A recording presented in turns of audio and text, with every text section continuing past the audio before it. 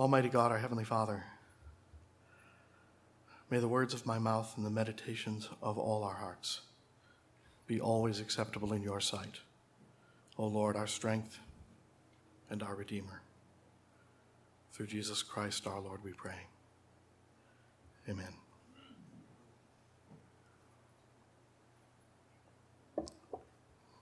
People of God,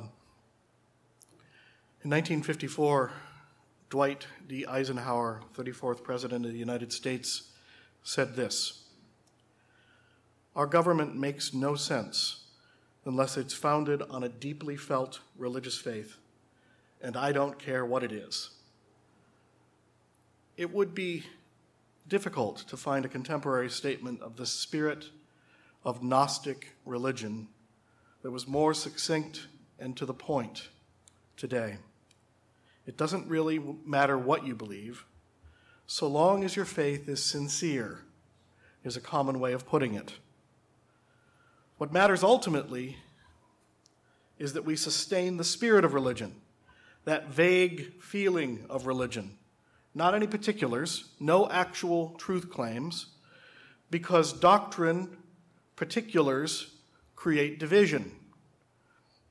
Gnosticism, if it's about anything, it's about this.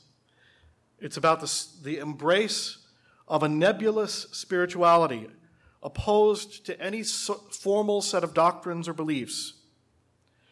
Detroit pastor Reinhold Niebuhr put it this way half a century ago: "The unknown God of Americans seems to be faith itself."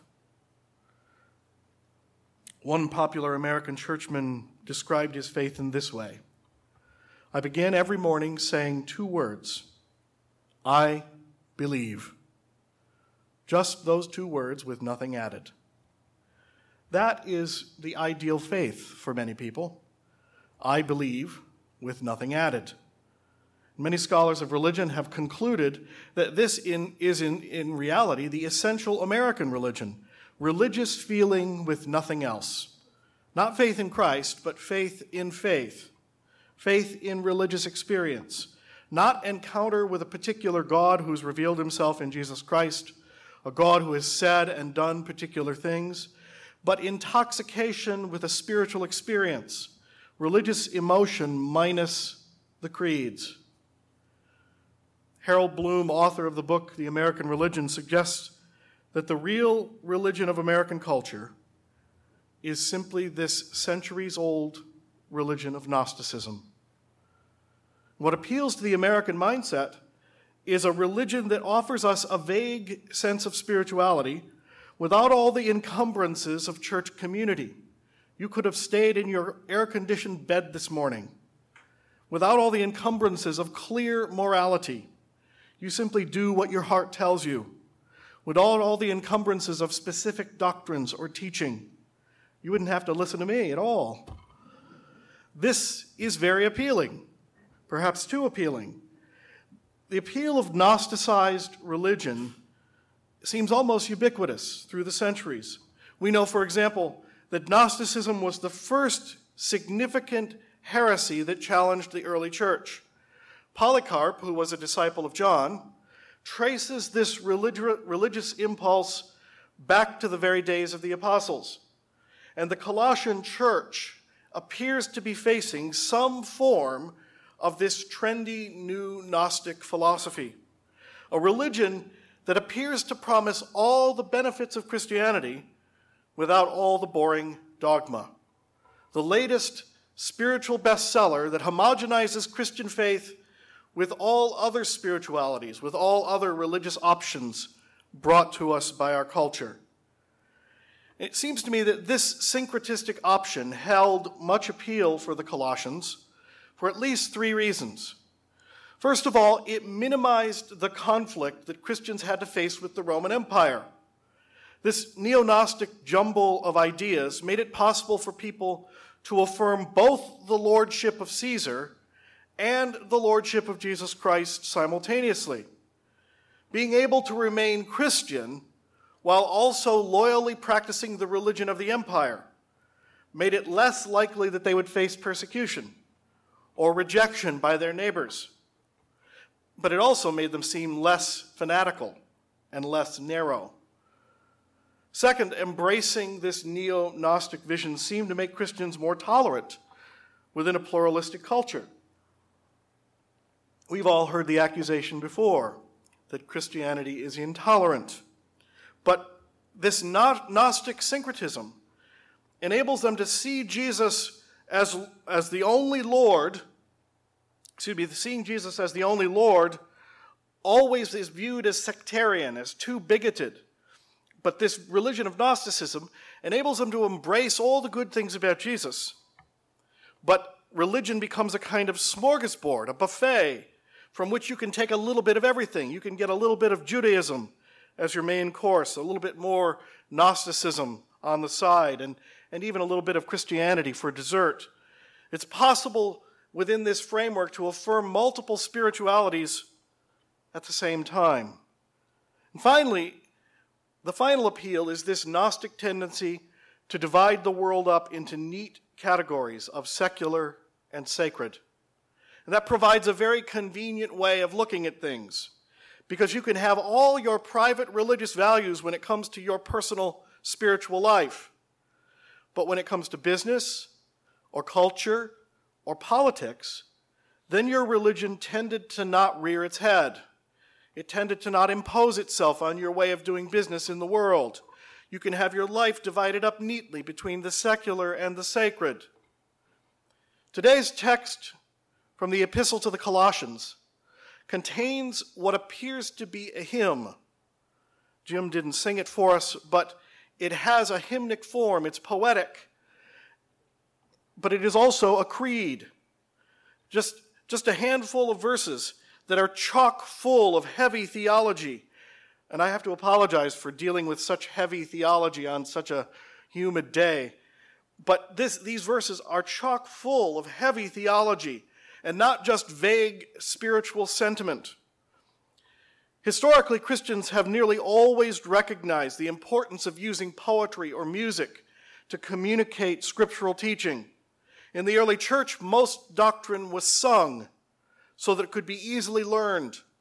Martin Luther loved to borrow tunes from the pubs and set to them words from Scripture so that people could learn them and sing them quickly.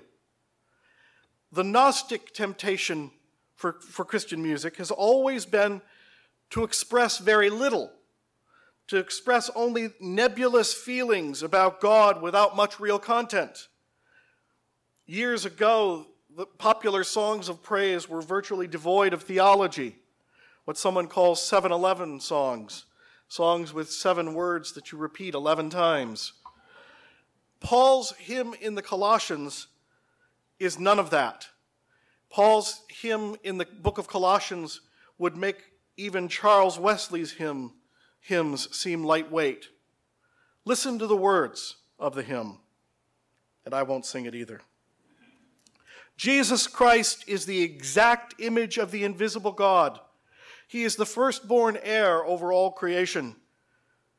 All things were created by him, everything in heaven and on earth, made through him and for him. Christ created everything that can be seen and everything that can't be seen. He created kings and powers and rulers and authorities. Everything was created by him and for him. Before anything was made, he was already there. Everything is held together by him. And he is the head of the body, which is the church. He is the beginning, the first to be raised from the dead, so that he would be far and above everything. God was pleased to have the fullness of his nature embodied in Christ, and through Christ to reconcile all things back to himself. That includes everything on earth and in heaven. God made peace through Christ's blood, through his death on the cross. This Pauline hymn wastes no words. It is point by point challenging the loose and vague spirituality of the Gnostics with sound doctrine. It isn't enough, then, to have affection for Jesus. It isn't enough to simply see him as a great teacher. For Paul, we haven't said enough about Jesus until we confess him to be the express image of God, the creator of everything, the proper heir of everything in creation, and the only source of redemption for the whole cosmos. This language is particularly striking because, if you think about it, Paul is describing someone, Jesus, who has died less than 30 years prior. There are still people around, people who are alive, who walked with Jesus, who shared meals with him. And now Paul is confessing that this person, Jesus, whom they knew, he's confessing Jesus only in terms that would befit God. When Paul says that Jesus Christ is the exact image of the invisible God, he uses this Greek word icon. And those of us who are computer literate know an icon. We know it as an image that leads us somewhere else, somewhere specific. You click the Microsoft Word icon on your computer screen, and you find yourself in Microsoft Word. The idea is similar here. In Greek culture, an icon is a die or a stamp that's able to make exact reproductions of something, like the seal on a king's ring. Any impression made with that seal carries the full authority of the king. It makes his will fully present and fully obvious. Likewise, this word icon is used to describe a portion of a Roman passport used for travel throughout Roman lands, papers that identified the bearer as a citizen of Rome. The icon was the portion of those passports that gave a verbal description of the characteristics of the person carrying the passport, much like our photograph on our driver's license. So Jesus is the icon of God. He is the Word made flesh. According to Paul, he is the physical embodiment of God's personhood. He's the seal of God stamped onto the world. Therefore, Jesus becomes the way God reveals himself to us. And Paul isn't alone in saying this. 1 John 1:18 says, "No one has ever seen God, but the one and only Son, who is at the Father's side, has made him known." Literally, the word used here for make him known is a word that we translate as exegete. The Son exegetes the Father for the world. That is, he reveals his character for the world. Jesus himself says in John 14, "Anyone who has seen me has seen the Father." And Hebrews 1:3 says the Son is the radiance of God's glory, the exact representation of his being.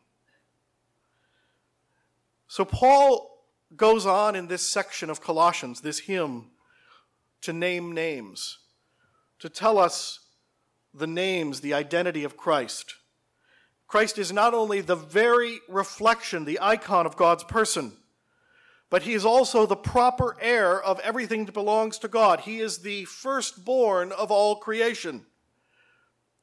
Back in the 4th century,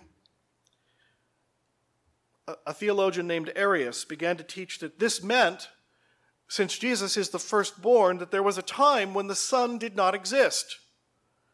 After all, sons are born. They're not eternal. But Arius is actually missing several key points here. First of all, in human experience, sons are not only not eternal, but neither are fathers. Fathers are not eternal. And so the relationship of the Father and Son is not speaking about a priority in time. It's speaking about the character of their relationship with one another. Parents pass on, they share their nature with their children.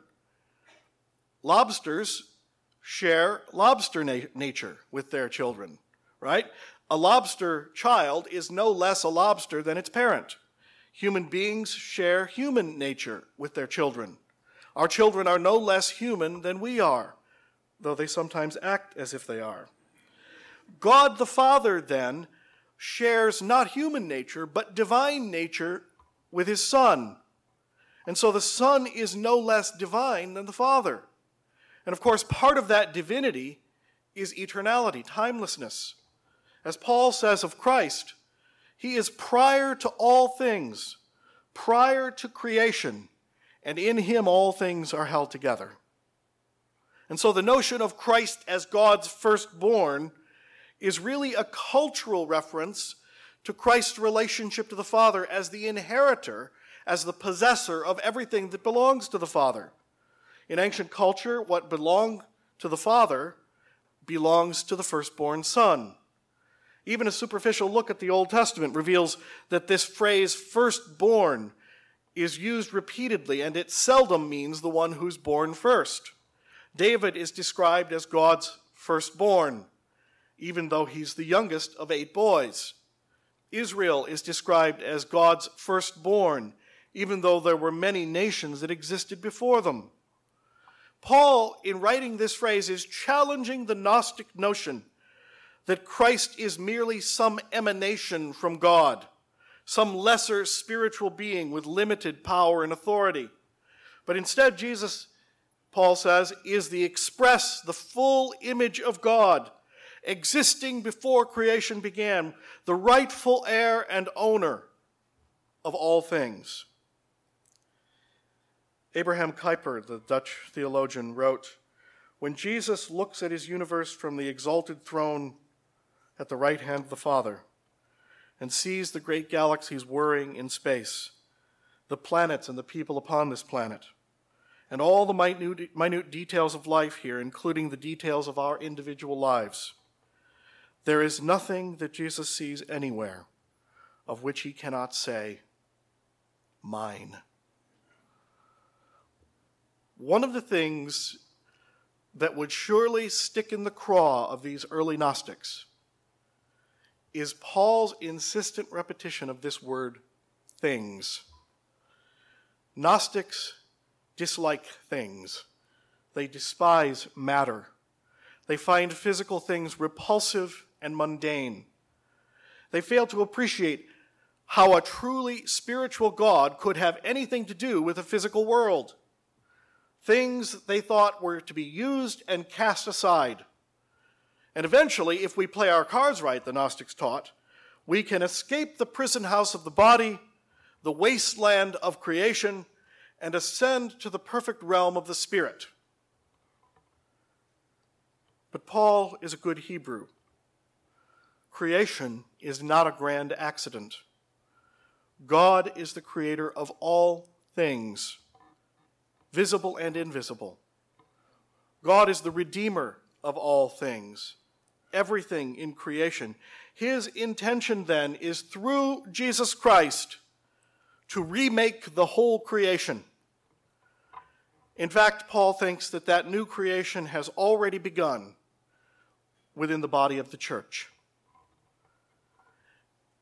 All of this is far too tangible, too earthy, too palpable for Gnostic tastes.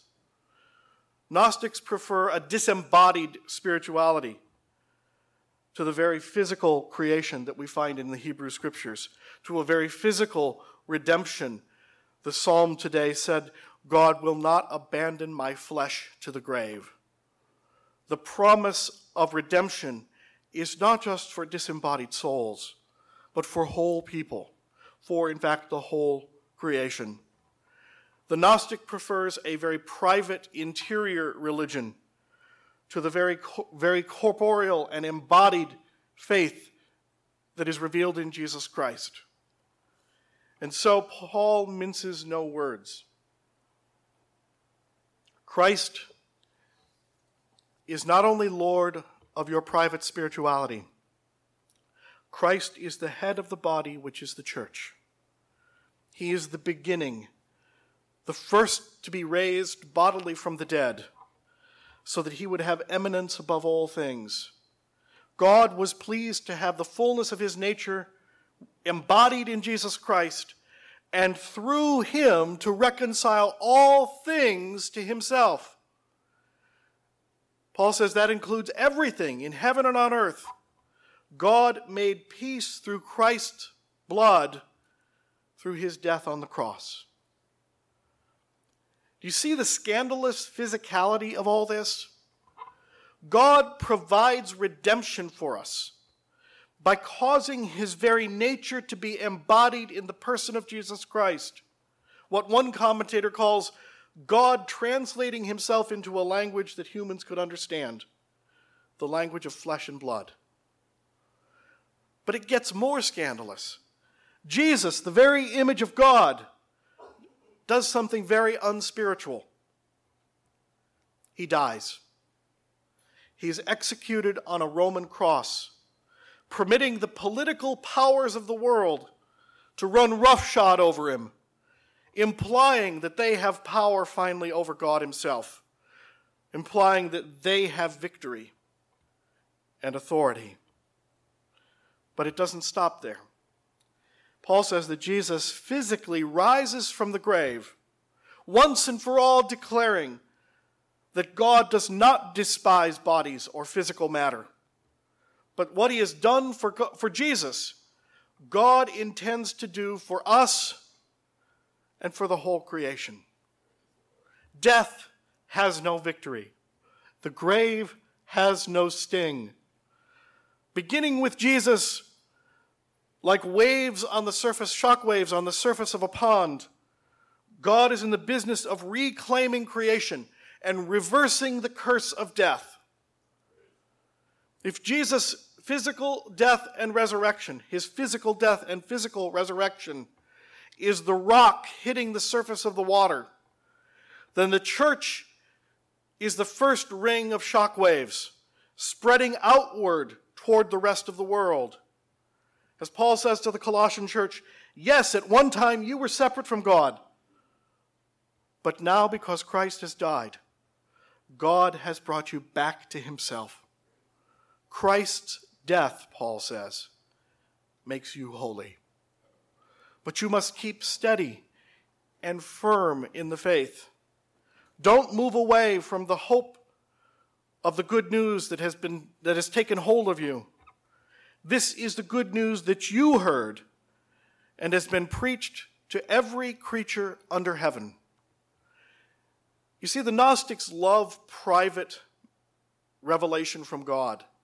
They love special secrets that no one else has, special knowledge. They pride themselves in this kind of redemptive knowledge. But Paul's perspective is that the gospel is public news, that it belongs to the whole creation. And through the church, it is being embodied and revealed.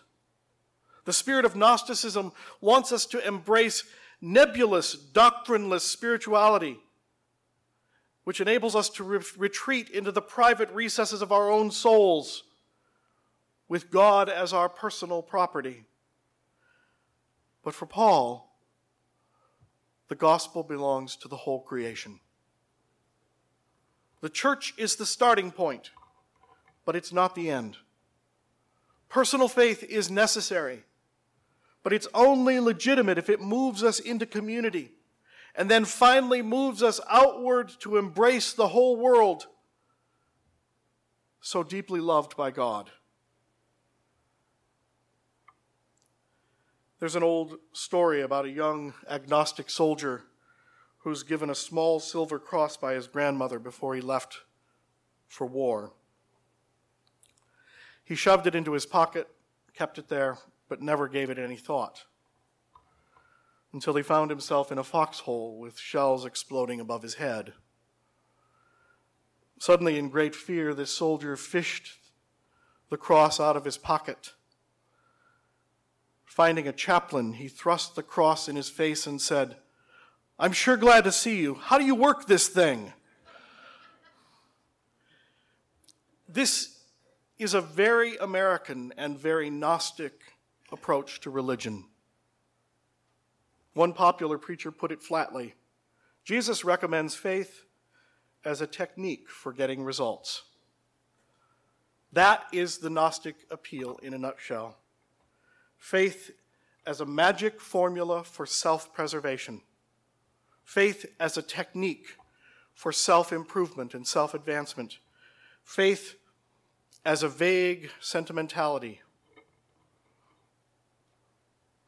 But the Apostle Paul commends to the Colossians and to us something more substantial, a steady and firm foundation in Jesus Christ, the express image of God, the rightful master of creation, the maker of everything visible and invisible, sovereign over all the rulers, all the powers, all the authorities, the Redeemer of all things through his sacrificed body and blood, raised physically from the dead, and now the head of his body, the church, the first embodiment of his gospel for the world. But we need to be warned. We face a culture very much like that of the Colossians. We face a pluralistic culture with many religious and spiritual options. The Christian response to pluralism and relativism must not be to legalistically impose our truth on the unbeliever. Orthodoxy is not a sterile dogma that you club people over the head with like a dead fish. The Christian gospel must always be lived out. It must always be embodied by a people. That's what makes it good news. Embodied first in the life and witness of Jesus Christ, and then in the life and witness of this body, Christ's body, the church. Dorothy Sayers puts it well. In Christianity, the dogma is a drama, not beautiful phrases, not comforting sentiments, not vague aspirations to loving kindness, nor the promise of something nice after death, but the terrifying assertion that the same God who made the world lived in the world and passed through the grave and the gate of death. Show that to unbelievers, she says, and they might not believe, but at least they may realize that here is something a person might be glad to believe. In the name of the Father, and of the Son, and of the Holy Spirit. Amen.